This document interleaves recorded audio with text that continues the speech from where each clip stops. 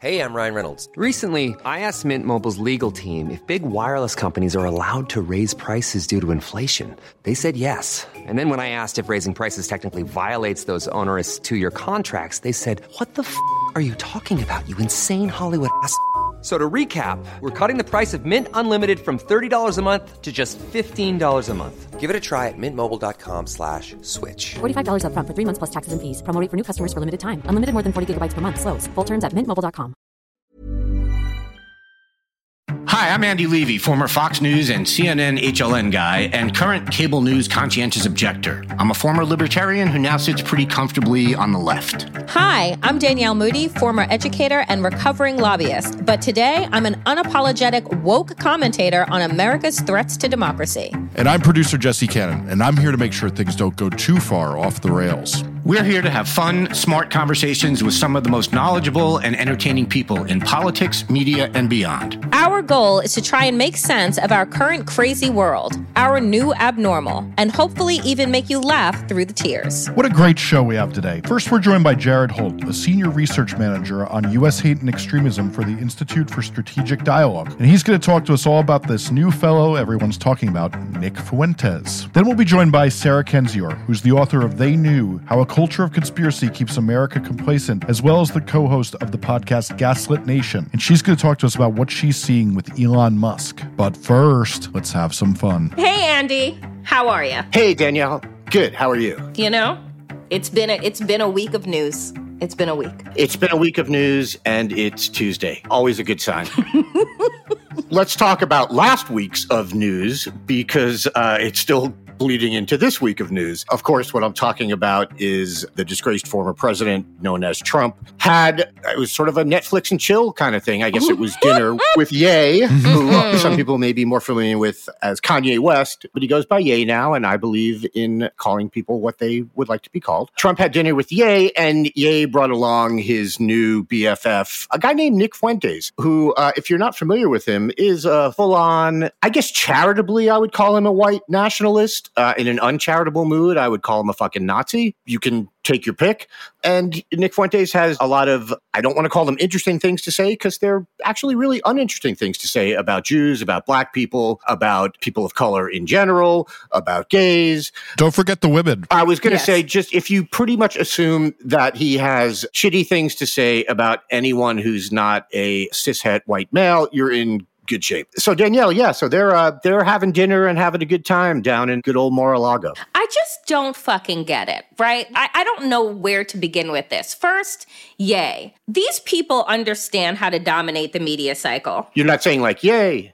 It's great. No, not Ye. Like, Ye is in Kanye, you fucking idiot. And yes, I do believe that you should call people by what they want to be referred to as, but I, for this, am just going to call him Ye, that fucking idiot. So how do you go from being like a rapper, being somebody who people call a genius for your production and your producing work and all of this, like, it's not just the medication. It can't be at this point, right? Like, he has fucking Google. And is it just like, to be him, he's like, I'm a free thinker. You're a free thinker who hangs out with somebody that thinks that your people are apes. That is literally what Nick Fuentes has said about black people and worse. But Kanye deciding that this is who his people are now, that's him being a free fucking thinker. How is it that him and Candace Owens, that their idea of black people, you know, going against the grain happens to fall in alignment with white supremacists? Like, that just doesn't make sense to me. That contrarian type of bullshit. There's nothing good coming from my heart right now. There's nothing good here. Nor should there. Yeah. And Steve Bannon, who I never thought I would ever agree with, I'm agreeing with him when it's just like, who is on Trump's staff? When you're going to visit the former president of the United States, do these people not do any type of Google search on who the fuck is coming into Mar-a-Lago? Is there no background check? There's a couple of good points there that I want to get into. One is the Steve Bannon thing. To me, that just reads as, I think he's just jealous. It's sort of like, these people like to talk about the great replacement theory, and I think Steve Bannon is a little mad that he's been replaced in this case. It's like, Trump is, he's found a new white supremacist asshole to hang out with. And then there's Steve Bannon, who's sort of like his ex-white supremacist asshole, just going, really? This guy? Really? Really? That's what you dumped me for? That should be a new Bachelor. This would be a reality TV show that, like, I would fucking get down with. Like, meet my new white supremacist. Guess who's coming to dinner now? Yeah, or like America's Next Top White Supremacist, something like that. I mean, there's so many possible... instead of the masked singer, you could have the hooded singer. I mean, it's just, there's so many ways to go with this. Oh, that is so good. Instead of The Bachelor, how they would give the rose, they just give you a new hood. Yes, I like this show. So the other thing that you said was, like, don't they have Google and his staffing? I mean, yes, Bannon is right about that. And there's a couple of really interesting issues there. One is, this is a place that not long ago had a lot of classified documents in it. Mm-hmm. You would think maybe security should be a little better about who they let in. And of course it's not. And this is one of the reasons why you don't want ex-presidents just taking documents with them and putting them in their little home office. And the other thing is that, Trump's whole thing, his response to all of this was that he had no idea who Nick Fuentes was, which I will grant him, I believe, because he's dumb. Really? Yeah, I do think that, Ye says, this is my friend Nick, and Trump has no idea who he is. I'll give him that. What I won't give him is he's had a week now to say something bad about Nick Fuentes, and he hasn't. Other than saying, I didn't know who that guy was. That's literally all he said. He has not said, I would never have met with him if I'd known the things he had said or anything even remotely like that. So I have to assume that he has no problem with any of the things that Nick Fuentes has said. This is the same man that said shithole countries, right? When talking about African nations. Of course he doesn't care about what Nick Fuentes says, because he says the same shit. Ugh. Oh, yeah, no, absolutely. But the other part of this is, I will give Trump the benefit of the doubt that he didn't know who Fuentes was. That doesn't extend to Fuentes' other sort of fans in the Republican Party, like Paul Gosar and Marjorie Taylor Greene, both of whom have spoken at conferences that Fuentes either ran or was a fellow speaker at. And they both try to sort of act like, I didn't know who he was. I don't agree with everything that everyone I'm at a conference with says. And no, fuck you. Those people know exactly who Nick Fuentes is. They know exactly what his organization, America Firsters or whatever, and his PAC, AFPAC, they know exactly what they're doing when they go to speak at things like that. So they do not get that benefit of the doubt because they're just straight up lying. Trump, I think for once in his life, maybe the first time in his life, he's actually not lying when he says he just didn't know who Nick Fuentes was at the time. But again, the point is, he knows who he is now, and he hasn't condemned him. And he hasn't said, I shouldn't have had dinner with him, and I wish I had known. Instead, what we get is reports that basically Trump kind of liked him. From the reports that have leaked out, Trump has said things like there was a lot of fawning back and forth between Trump and Fuentes. So, no, he gets the benefit of the doubt for not knowing originally, but not for anything that's happened since. I just feel like we give Trump way too much benefit of the doubt. Like, how can the man at one time be the smartest man in the room, right? Like, I alone can fix this. He has actually said that shit. And then also be so fucking dumb. Like, you don't get to be both. You don't get to be, I alone can fix this. I need these nuclear codes because they're my private property. And then I don't know who I'm going to dinner with. Like, either he's like this feeble-minded fool, or you're going to try and be the leader of the free world. But you can't have it both ways. Like, I think that we in the media continue to give this man too much credit. And I also think here he goes, a couple of weeks ago, he launches his presidential run. Republicans are not jumping up and down. They are not dying to go to his rallies. And then a couple of weeks later, he sits down and he's dining with white nationalists to shore up his base and to dominate the media cycle, because no one gives a shit that his actual announcement happened, but they want to follow him the way that they do reality TV stars. And we fall for it every single fucking time, because here we are having a whole media escape for the entire Thanksgiving holiday that's supposed to be no news. But we're talking about Ye and Fuentes and who goes to Mar-a-Lago, which is apparently a fucking 7-Eleven that anyone can roll up into because there's no fucking surveillance. Like, there's nothing.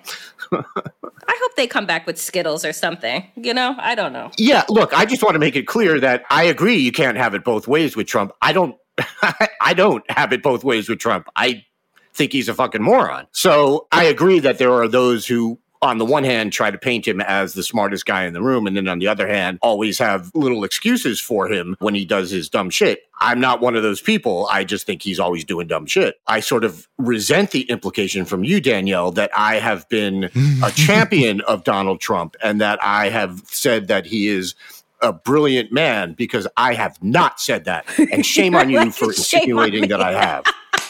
Shame on you, and shame on you again. You're right, Andy. You're right. He is an absolute fucking idiot. And we're the only ones that will say that, because everyone else in the media is like, oh, well, maybe we should just give him another 11th chance at showing us who he is. My God, if you can't come out against anti-Semitism, which should be a fucking very easy lift, you can't come out against racism, should be an easy lift. Like I said before, I miss the good old days where people hid their racism, you know? Like when they were ashamed of it. Like I miss that. Now they just make full-on fucking YouTube channels to their white supremacy, and we don't do anything about it except say, oh, maybe no one will advertise on there.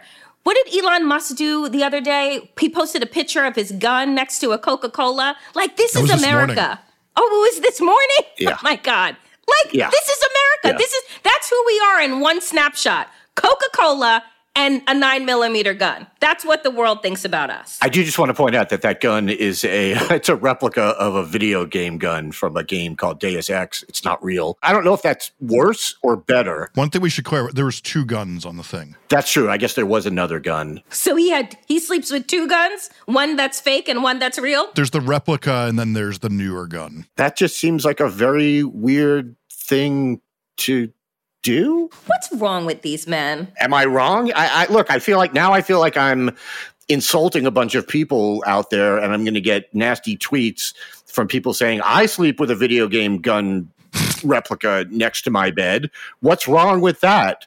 We are legion, you know. And then there's gonna be some subreddit r/video game replica gun on my night table that I'm gonna be like public enemy number 1.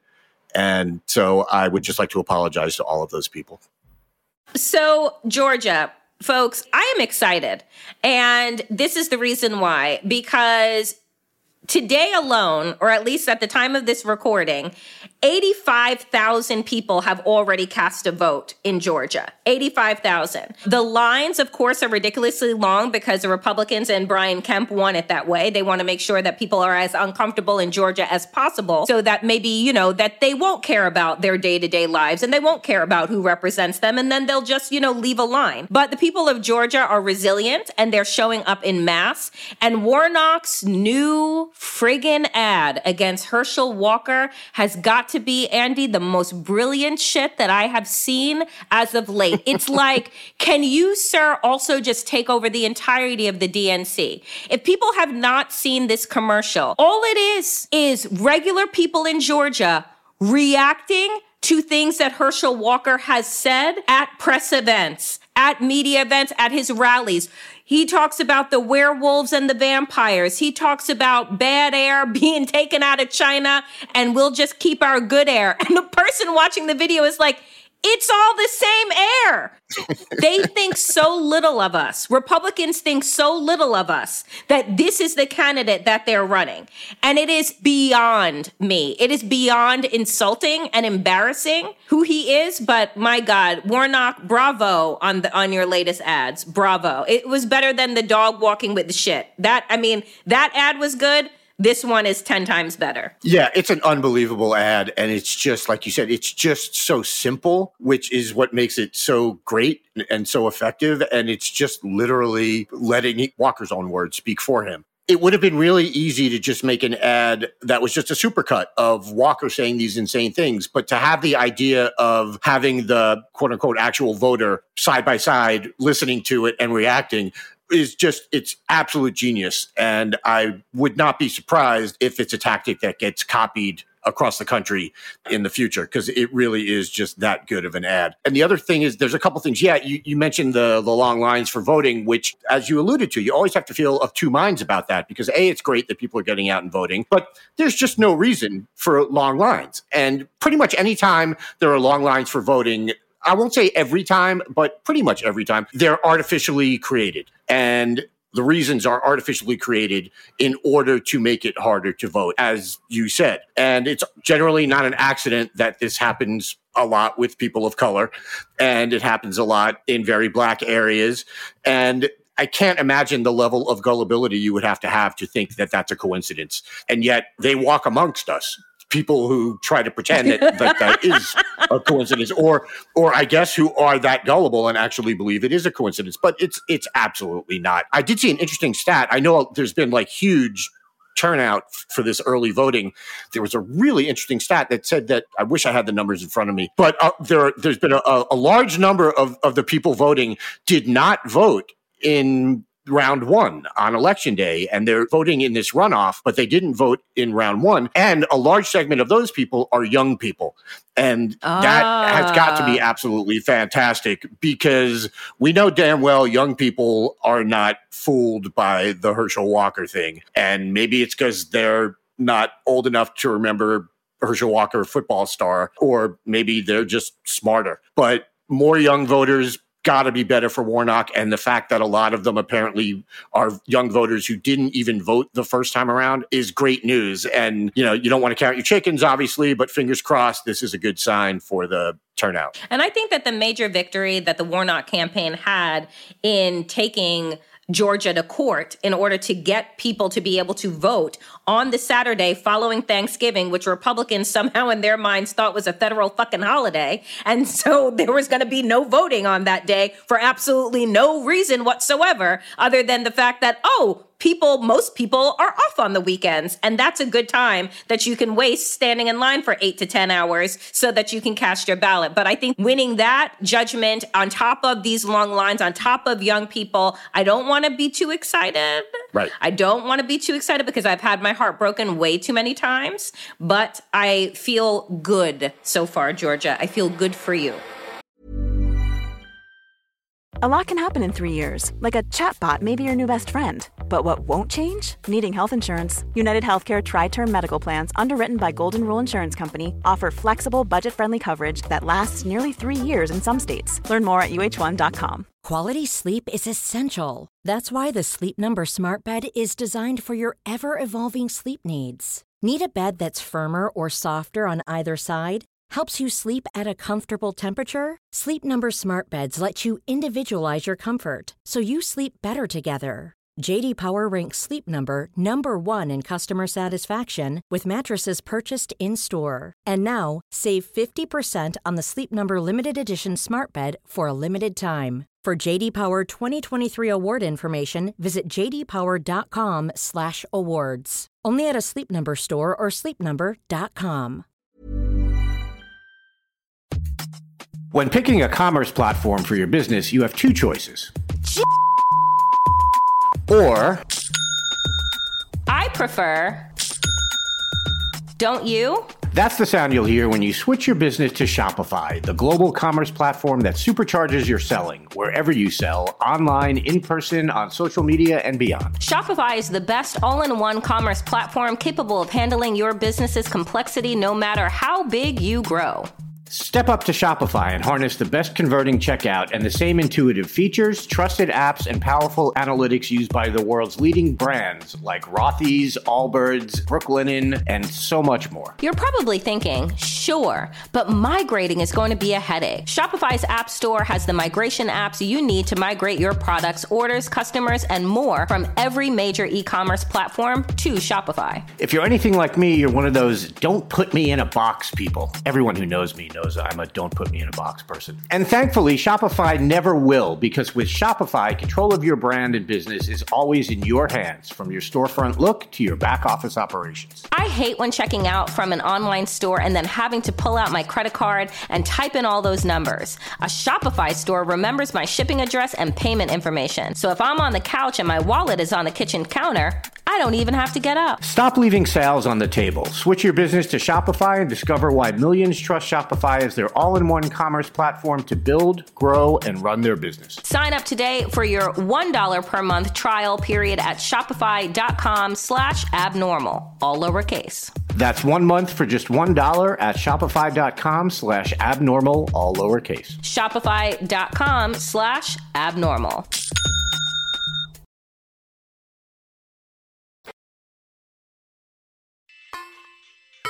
So last week, disgraced former President Donald Trump had dinner with disgraced former hip-hop star Kanye West, and West brought along a new pal named Nick Fuentes. Here to give us more info on Fuentes is Jared Holt, Senior Research Manager on U.S. Hate and Extremism for the Institute for Strategic Dialogue. He also has a newsletter and podcast called Posting Through It that you can find at postingthroughit.com. Jared, thanks for being here, man. Yeah, thanks for having me. Now that Ye and Trump have unfortunately raised Fuentes' profile, let's talk about exactly who he is and what he believes. The words you see most often used to describe him run the fairly narrow gamut of white nationalist, white separatist, white supremacist, and, Nazi. Which of these is, or which of these are most accurate? I mean, it kind of depends on the day. Typically, I use white nationalist. Nick says a lot of crazy shit all the time. But one of the through lines that goes back, to when he first came on the political scene is his support for this idea that the government should be used to enforce a white supermajority in the U.S., which is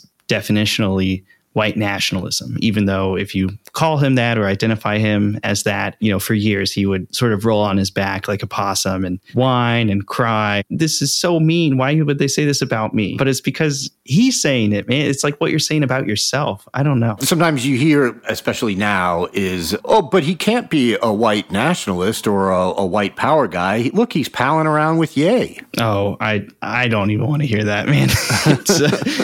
It's the same thing, right? Where people will look at someone like Candace Owens and be like, how could she be saying racist things? Look, she's a black woman. But like someone's identity or who they hang out with is a different thing than what they are saying or the substance of what they are about. The far right draws power from its contradictions. It shouldn't necessarily be seen as hypocritical or contradictory. It's those kind of tensions that they use essentially to kind of bolster themselves or try to provide a little bit of cover for themselves. But at the end of the day, what matters when we're thinking about somebody like Nick Fuentes is what he is saying, what he is trying to move forward on his agenda item, which in this case is just, undisputably racist. Yeah, let's get into his history. Sort of, where does this guy get his start? Nick Fuentes came on the scene, probably most prominently in media at least, after he attended the 2017 Unite the Right rally in Charlottesville, where Heather Heyer was murdered by a neo-Nazi with his car.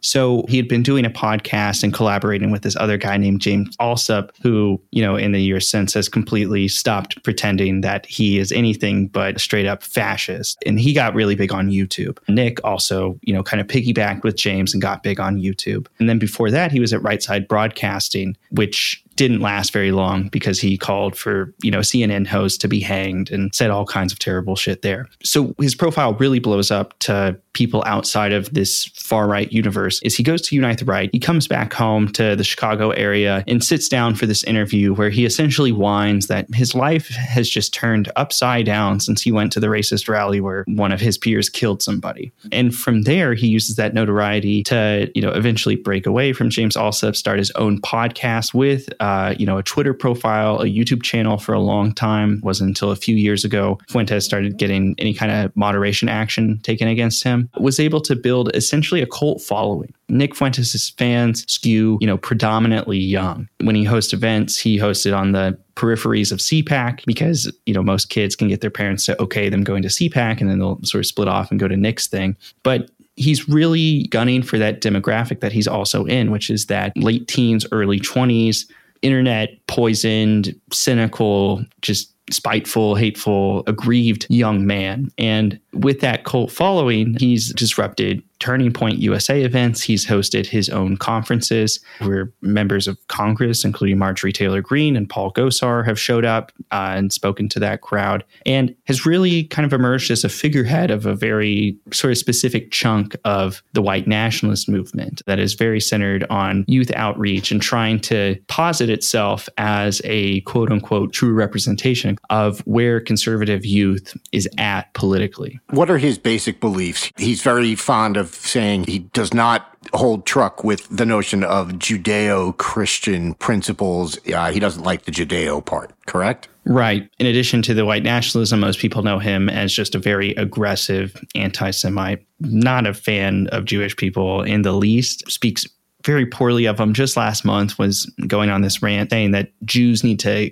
get the fuck out of America and all kinds of nasty stuff, which kind of makes sense because that like leads him into the picture with Kanye West or Ye, I guess he's calling himself now. I listened to him in college. He'll always be Kanye West to me. But, you know, that kind of rhetoric has not stopped him from essentially failing upward, getting members of Congress to sympathize with him, getting the Glenn Greenwalds of the world to sympathize with him. And it's just really despicable stuff, man. He's almost like a cartoon character. It's like if you were going to come up with like Nazi youth and just make this cartoonish Twitch streamer version of that, that's Nick Fuentes. So is it fair to say that immigration is, I was going to say is the spark for a lot of these kinds of folks, but that may be giving it too much credit. I don't know if it's a spark or if it's sort of a cover for other things, but they seem to be terrified in general of non-white people and of non-white people coming to America. Is that fair? Yeah, definitely. They do the thing that a lot of conservatives do, frankly, which is they prop up this almost romanticized idea of quote unquote capital A America. And in that vision, the country is mostly white, it is mostly Christian faith. And these sort of antiquated hierarchies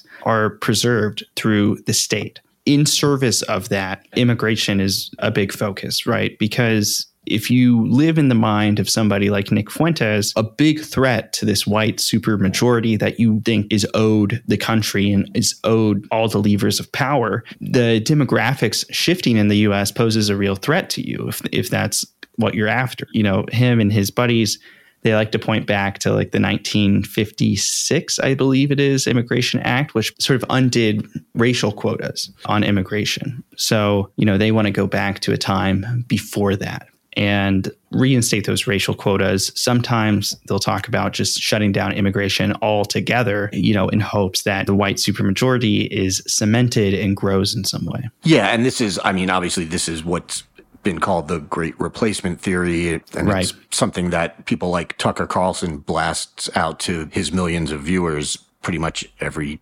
fucking night on his show. You know, you mentioned that he was at the Unite the Right rally. I hate to call it a rally, but whatever. At Charlottesville. Gathering. There was never a rally. Gathering. It just okay. went to shit immediately. Right. Okay. So what was the extent of his participation in the Unite to Right gathering in Charlottesville and also January 6th? Fuentes was one of the many far-right people that went to Unite the Right, kind of to just be a part of it, observe, I guess would be the right word. As far as I know, Fuentes wasn't on the front lines throwing fisticuffs and, you know, getting in fights, but he was there. He was, you know, yelling the chants, marching along there alongside James Alsup, who is just aggressively far right, tiki torch and all. He was identified there and then had repercussions and fallout in his personal life. January 6th, though, was kind of interesting. Under the wing of Ollie Alexander, who's sort of, I guess at this point you would say like a longtime political operative that comes out of the South, sort of a miniature Roger Stone of sorts, in touch with Roger Stone seemingly regularly, gets involved in the Stop the Steal movement, which was the wave of protests and social media propaganda and whatnot that ultimately produced the Capitol riot. So Nick was at quite a few of these events alongside people like Alex Jones, Ollie Alexander, whatever local activists were there, giving speeches, having the podium, bringing out his cultish following of fans out to these events and populating them with young faces. And then when January 6th came along, he was out there in the street, surrounded again by those cultish fans, having almost like a entourage with him of these young men, and stood outside the Capitol cheering on the riot as, some of his fans went through the doors of the Capitol and accumulated varied federal charges for themselves. Nick has not been charged with anything as far as we know, and I believe this to be true. He did not go into the Capitol. He just kind of stayed outside and spoke about it very positively and glowingly. But there were also repercussions that he faced after that. So, to the extent of what he had left on mainstream tech platforms, those started to go. The federal government, I guess, froze some money that he had and investigated it because he was dropped this enormous sum of Bitcoin in the run up to January 6th that from some guy who's believed to have killed himself afterward. He's been under scrutiny and investigation and has drawn the attention of the federal government, which even identifies him as a white supremacist in paperwork and whatnot. So it's been a hell of a ride. I guess I could say that. It's just most people would have quit by now, but he just keeps going. And for whatever reason, the Marjorie Taylor Greens of the world have taken upon themselves to run cover and advocate for this guy. Yeah, I want to get to that because you mentioned her earlier along with Paul Gosar. So way before he was having dinner with the former president, these were people who were speaking at these events that he was holding, this America First PAC, I guess, AFPAC or whatever, what you were talking about before, that he would hold like sort of right outside CPAC. It just always strikes me that Trump, after the reports came out of the dinner, was like, I didn't know who this guy was. And I said this elsewhere on the podcast. In this case, I actually believe that that's true. Yeah, me too. Yeah. Also, it's the same thing that I think both Marjorie Taylor Greene and Paul Gosar have said after speaking at his events. They sort of, there's this sort of amazing selective amnesia that happens where they suddenly don't know who Nick Fuentes is. And I don't believe it in their cases. Right. It's really hard to believe because they come out and essentially do one big ol', oh, shucks, damn it. Did I speak at a conference hosted by a Holocaust denier? Right. Did I do that? Geez, my bad, guys. Kevin McCarthy seems happy to just be like, well, don't do it again. And then they turn around, they let the smoke clear, and then they just go back to advocating for this guy, mentioning him by name in posts. Like, they clearly know who this guy is. I mean, if I'm going to be really generous, maybe they don't know the extent of who he is or didn't at the time, but they've had plenty of opportunity to learn ever since. When Marjorie Taylor Greene appeared, that was the third year of that conference. Other politicians had gotten their asses handed to them publicly for appearing at these prior ones. It was one Google search away. I just don't believe it.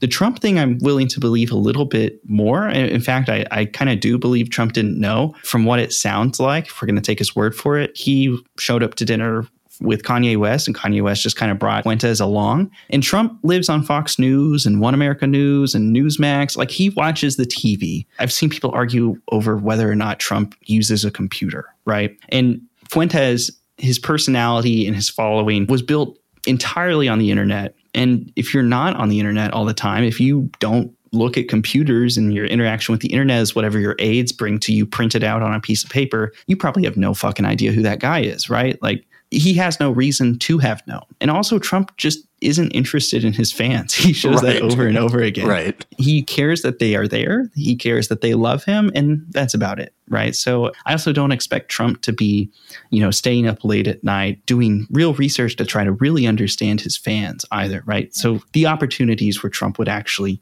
intersect with Fuentes or like come across a Fuentes podcast is just outstandingly slim. Yeah, but of course, it's now been a week since the dinner, and other than Trump saying he didn't know who Fuentes is, there's been no like condemnation or, oh shit, this guy really sucks, I shouldn't have had dinner with him. There's been nothing like that. Well, it's the same thing that he did with David Duke, the famous KKK leader. He didn't know who David Duke was, and then also did not condemn him. It's just this reflex Trump has to not isolate a single supporter, no matter how heinous. And this is like another really clear example of him doing just that. And even though I tend to think this was at the end of the day, probably a pretty embarrassing episode for Fuentes. He gets to have dinner with essentially his God, fill out, what I'm sure he has dreamed about several nights. And then the peak of his trajectory, Trump says, I don't know the guy. Nope. Don't know him. Sorry. Nope. My bad. Nope. But he still doesn't condemn him, right? And that's something that I think is really missing here, because even though Trump has asserted some distance between him and Fuentes, which, like I said, I tend to sort of actually believe him on this one, not to detract from him being what I think is the most openly bigoted president in my lifetime, at least. He's still not taking that step of condemning Fuentes. So it kind of acknowledges him without, sending a clear signal that Fuentes is bad to his base. It's probably too soon to tell, but this is probably the biggest spotlight Fuentes has ever had on himself, and condemnation or some clearer statement could have been really useful. And even without Fuentes in the mix, he was getting dinner with Kanye West after everything that Kanye West has been saying for the last couple months, right? As if that's much better. He's right. Oh, don't worry, guys. I didn't know who this guy was. I was supposed to meet the Jew-hating rapper for dinner. So, right. And for the record, he didn't say anything like that at the dinner. So, yeah. And that's all that matters. Yeah. Yeah. Before I let you go, I want to get into just a little bit. One of Fuentes's, for anyone else, it would be maybe their most insane belief. For him, it's maybe the least of them. But he calls himself a proud incel, which for our listeners who aren't terminally online, incel is short for involuntary celibate, basically someone who just never has sex. What is his deal here? How far does he take this proud incel thing? He says that he calls himself a proud incel, and then when people make fun of him for it, he really explains himself as a vol cell. Right. Which, if listeners haven't heard about that, I run now, because we're getting... So an incel is basically somebody who wants to fuck but can't. A vol cell is somebody that just doesn't want to fuck, right? He says, I'm voluntarily celibate. Right. And to hear him talk about it, it's almost based in this purely egotistical, narcissistic belief he has about himself. He sees himself as almost like a deity, thinking that he's on some higher path in society. He's on some calling from God. To hear him talk about it, and that he just doesn't have time for the ladies who he assures his listeners he is interested in, but doesn't have time for. It's just a very bizarre side quest. And Fuentes, as somebody who has produced hours of podcasts 5 days a week for 5 or 6 years now, there's just an endless amount of these weird side quests on Fuentes's beliefs. And it's just the deeper you go, the weirder it gets. And he's just a weird guy, man. Just a weird, shitty guy. Yeah, it's just always struck me as weird because, he's sort of this cultish leader, but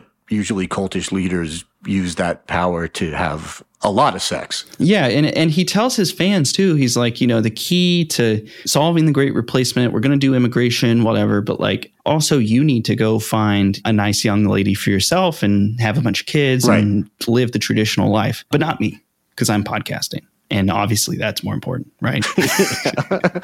That's the saddest statement I think I've ever heard in my life. Yeah, that one doesn't work on my wife, but it's... I wouldn't imagine. Jared, thanks so much for being here. I really appreciate it.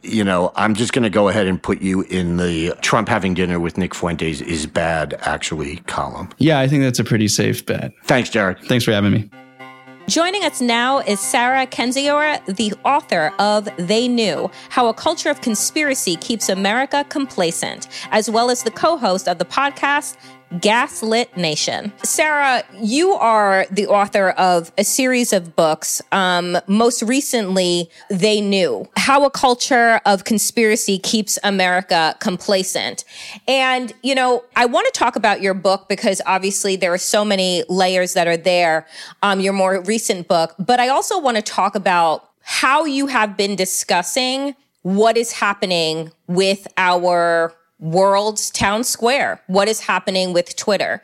And I think that the threads that you have been offering, where mainstream media seems to want to believe that Elon Musk is somehow in the same vein as Donald Trump, somehow completely incompetent, but also a genius that we must all sit on the sidelines and just wait for him, to make the big move with Twitter. Mm-hmm. And your threads have offered so much insight to the contrary. And so I just want to give you an opportunity to kind of lift up why we should not just be shrugging off these mass firings, the Twitter poll that he did most recently to get Donald Trump back on the platform, that this is part of a larger strategy. Yes, I think a lot of people don't understand what's happening because they're mistaking a fight over power with a battle over money. They seem to think that Musk has a profit motive, whereas the reality of the situation is that Musk is a plutocrat who can float above the regular economy on a cloud of money and is willing to spend an enormous amount for something much more valuable, which is control and possibly destruction of the public sphere. And that's deliberate. This is not incompetence. This is not bumbling around. And it's not that hard to do. A lot of times when I suggest this, people say, oh, that's such a wild conspiracy theory. However could, he have done something so complex? It's not hard at all. You fire the people who work there. You stop paying them. You lock the doors. You release the trolls. Maybe a more complex aspect is, messing with the algorithm to try to suppress people. Although I don't necessarily see that happening as much as a sort of free-for-all and a voluntary flight off the platform that I think is premature. I see people leaving, and what we're in is an information war, and you should not cede territory in an information war, especially when vulnerable people, marginalized communities that have relied on Twitter for a long time will be the ones who suffer most as a result. So I think folks should kind of wait it out and also just stop treating him like the king of Twitter. You don't have to retweet or respond to everything he does. You can observe it, you can analyze it. I pay attention to it as a matter of, is this platform about to implode and what should I screenshot and save? But I don't care. I don't care about his opinions. I don't care about his polls. I don't know why other folks are quite so invested in the personality cult aspect of it all. I love the fact that you use the term seed ground, because that's a conversation that I have been having with regard to the language that we have ceded to the right. We allow them to use words like patriotism and freedom and liberty, and have allowed them to be able to formulate their opinions based on what it is that we are not. We are not patriots. We do not care about liberty and freedom, instead of providing the context for how those words are being used. And I think that that's similar with what you're saying with regard to fleeing this platform and then trying to figure out, well, where are we all going, right? Yes. The beauty of Twitter, at least for as long as I have been on it, which I think is pretty much since it was created, has been the idea that you wouldn't get a deep understanding with the damage and the horror that is happening in Ukraine. You wouldn't understand what is going on in real time with the women of Iran. If not for Twitter, you wouldn't have had the social uprising in 2020. And so I think that, to your point, all of those instances, and those are just 3, there are so many more, right, that have happened over time with people using Twitter as an organizing tool to be able to organize and provide real-time information on what is happening on the ground. So can you speak to the fact that people have really lost focus that Twitter is not just about a place to share memes and bullshit? We have a window into what is happening in some of the most oppressive regimes because of what is seen on Twitter. Yes, absolutely. And you're hearing directly from people on the ground in those regimes. I joined Twitter in 2009 during an Iranian uprising, and now the site is collapsing, seemingly, during another Iranian uprising. And there have been countless uprisings since then. And I think the best thing about Twitter is that you don't need to rely on the mainstream media. You get primary sources in terms of government figures who you can then criticize directly to their faces. And of course, they don't like that. And that's another reason they want it shut down.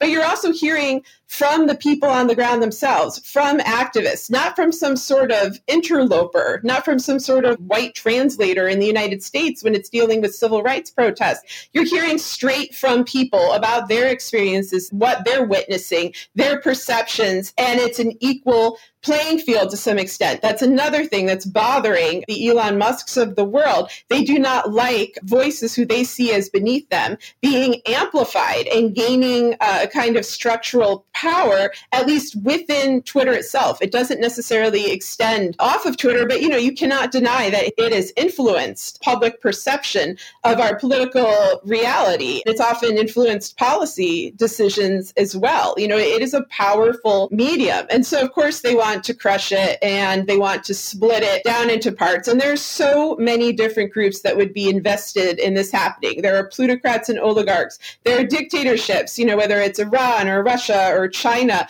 or countries that commit human rights violations like Israel or Turkey, all of which are documented on Twitter. So it's not surprising that they want to destroy it. It's almost more surprising that they waited this long. Again, one of the conversations that isn't being included as part of this isn't just about how the dictators and the authoritarian regimes would benefit from the absence of a centralized world town square. But there is also the fact that we're not really associating how Elon Musk came to be. We don't really have a lot of deep conversations. And I started to see Nicole Hannah-Jones is one of the people that also had a really thoughtful thread with regard to his upbringing in apartheid South Africa and the way in which the government of South Africa at that time under apartheid utilized misinformation in order to uphold that regime. And this is a part of his upbringing. What do you think about, again, the lack of context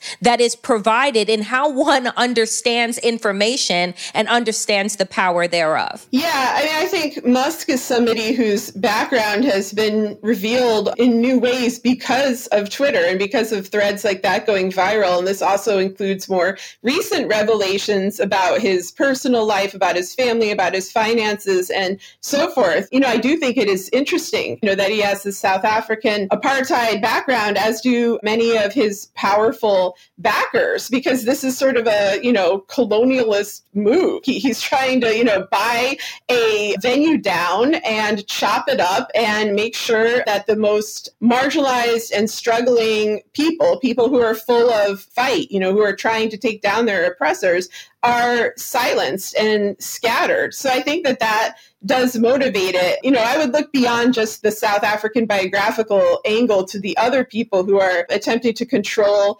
Twitter. One thing I've noticed is that, for a while, Twitter was very advantageous to extreme right-wing movements, especially to Trump, because they did what a lot of countries that are, authoritarian have done, like Azerbaijan and Russia used to do this, which is networked authoritarianism, where you leave things open just enough to let propaganda through, to smear people, to libel people, to make people give up on their quest for the truth. And then once they've succeeded in that goal, they'll shut things down entirely. And it's alarming to me, as someone who studied those types of regimes for a long time, to see that kind of tactic being used on a global public sphere. Like, this will have far-reaching implications around the world for the economy, for media, for activist groups, for public safety. There are a lot of people who alert people of natural disasters, things like that on Twitter. And it's interesting to me that there isn't more of a backup plan for cases like that. It's just every man for himself is sort of the vibe I'm getting from this. That is so right. That is absolutely the vibe. It's like, if you can manage to get your information out, then, go forth. Yeah.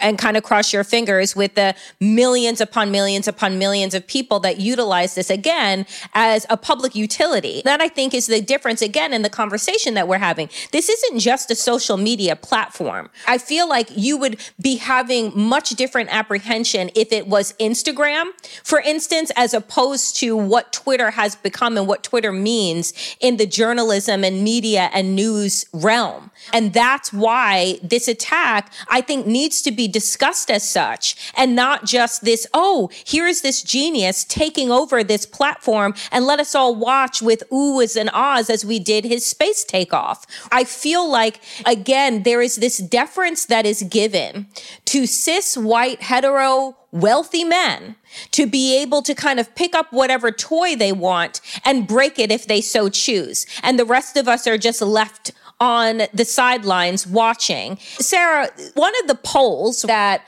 Musk had put out recently was to reinstate Donald Trump to the platform. Donald Trump, the twice impeached disgraced president of the United States, has said that he's going to stay on Truth Social, his far right-wing social media platform that he's scraped together since he's been kicked off of Twitter and other social media platforms. You know, in your book, they knew how a culture of conspiracy helps America complacency. I'm just curious what you think about the fact that Donald Trump can pop back on with his continued conspiracy QAnon spree that he's been on, and how that will affect our already tinderbox political situation that we have. I was kind of out on a limb on my perspective, you know, when his account was deleted from Twitter, because I thought it should be preserved as part of the historical record. And this is actually something folks should think about with Twitter broadly. You know, all these revolutionary movements that we've described, you know, the records of them are on Twitter. And if Twitter goes down, then we lose all of that history.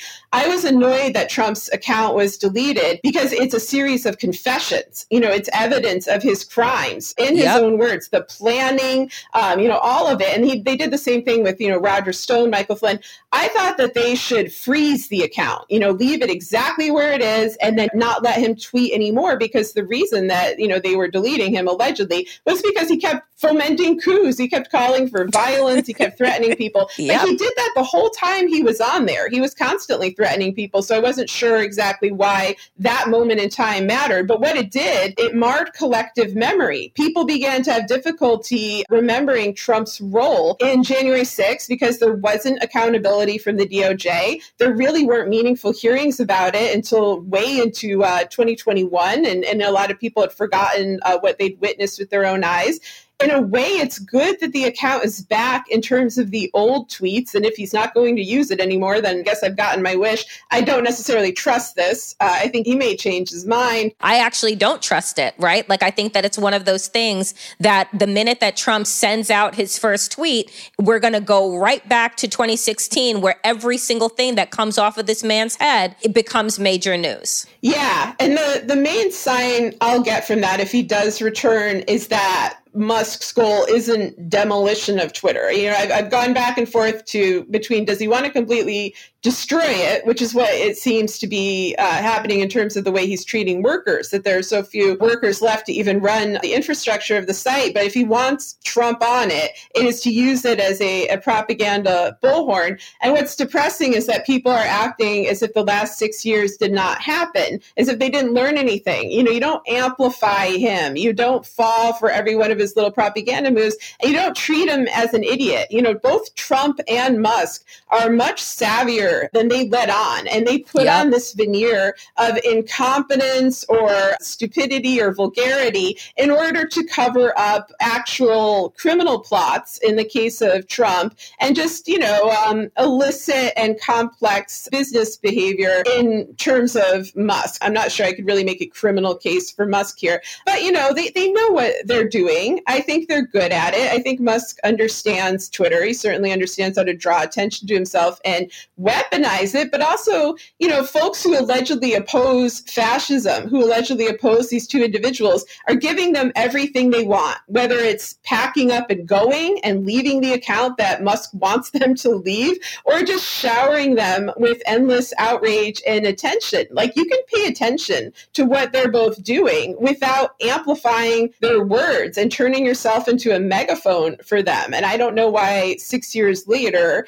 so many folks haven't picked up on that. Last question for you, Sarah, like on that note, which is, what do you think that either mainstream media needs to be doing as they are, or the pivots that they need to be making in order to deal with these two men that have a vice grip on our body politic, in order to alert people to the danger that our democracy and our ability to have free speech is in right now? Well, they should focus on the people who will suffer from the consequences of this. Instead of going on and on about Musk, they should talk to all of these activists and organizers and revolutionaries, and also just communities that depend on Twitter. Disabled people, for example, depend on Twitter a great deal. Like, that's the real story. And I think if you focus in any situation on who is getting hurt, you're going to get a fuller picture of the coverage. And I guess the final thing is that, Twitter is a site that manages to circumvent the narrowness of the mainstream media. And I think the mainstream media is becoming even more rigid and narrow in recent years. There have been all of these firings, in particular of women, in particular of people who aren't white, rearrangements of major networks like CNN or Politico or what have you. Mm-hmm. If you lose Twitter, it's happening in that context. It's happening in a broader move towards the right that will benefit corrupt right-wing political actors, which is, I think, why it's happening now. So the folks should be aware of that as well. Sarah, I can't thank you enough, one, for making the time to join the New Abnormal, but for your consistent vigilance that you are having, I think makes us all recognize that, no, we cannot continue to cede ground to the far right and just abandon ship before it actually goes down. So I appreciate you for that. Oh, thank you for having me.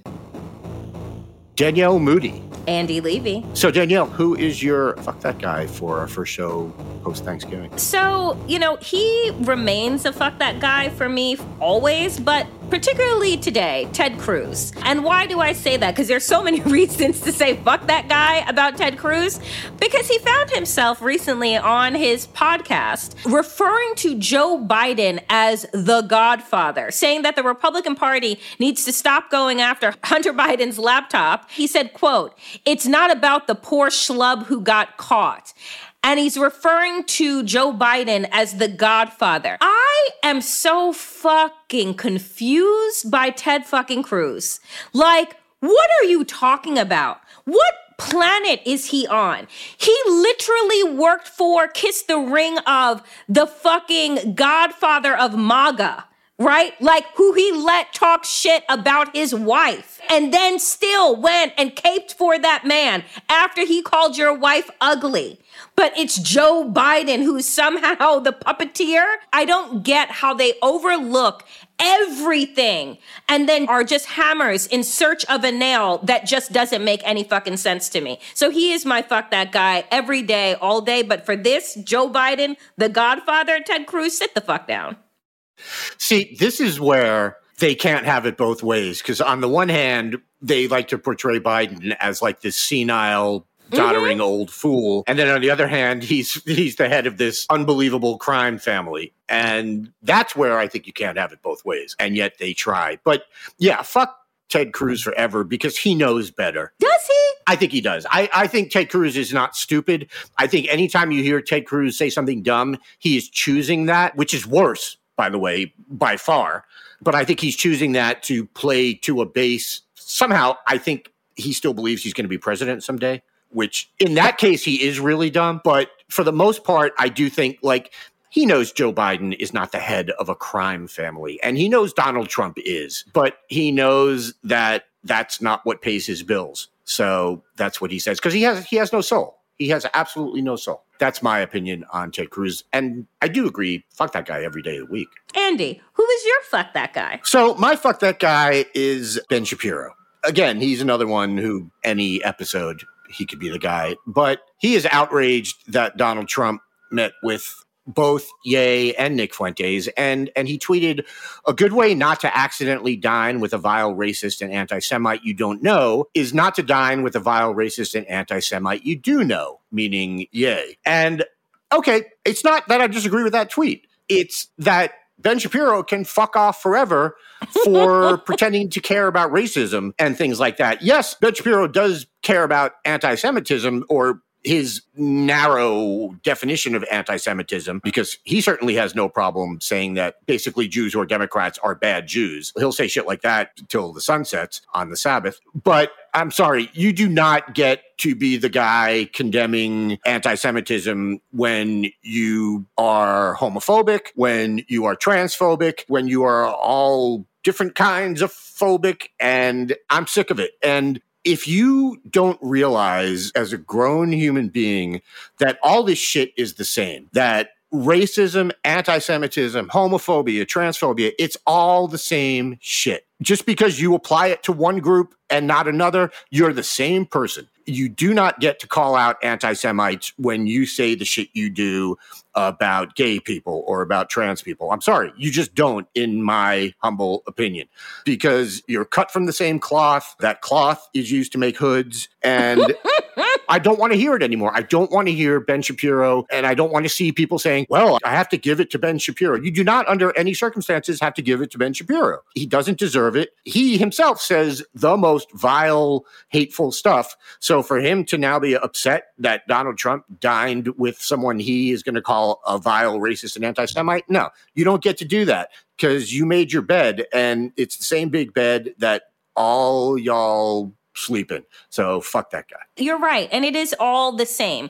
Homophobia, transphobia, like anti-Semitism, the racism, the Islamophobia. It's like, it's the Venn diagram of fuckery. And they always try and like part and parcel it out like, oh, this was a step too far. I just keep wondering, what is the step that is actually going to bring them over the cliff? What is the step too far? Because if it's not dining with anti-Semites, if it's not dining with racists, if it's not calling places shithole countries, if it's not putting together Muslim bans, if it's not putting immigrant children in cages, what is the step too far for the Republican Party? Like, I want to know. I want to know what it is. They're like, to me, the road runner over the cliff. The feet still moving, but they're over the cliff. I don't know. I don't know. Yeah, and there's absolutely no doubt in my mind that if Trump is the nominee in 2024, Ben Shapiro will cast his ballot for him. Happily. They all will. That's their guy. Hope you enjoyed checking out this episode of The New Abnormal. We're back every Tuesday, Friday, and Sunday. If you enjoyed it, please share it with a friend and keep the conversation going. This podcast is a Daily Beast production with production by Jesse Cannon and Seamus Calder.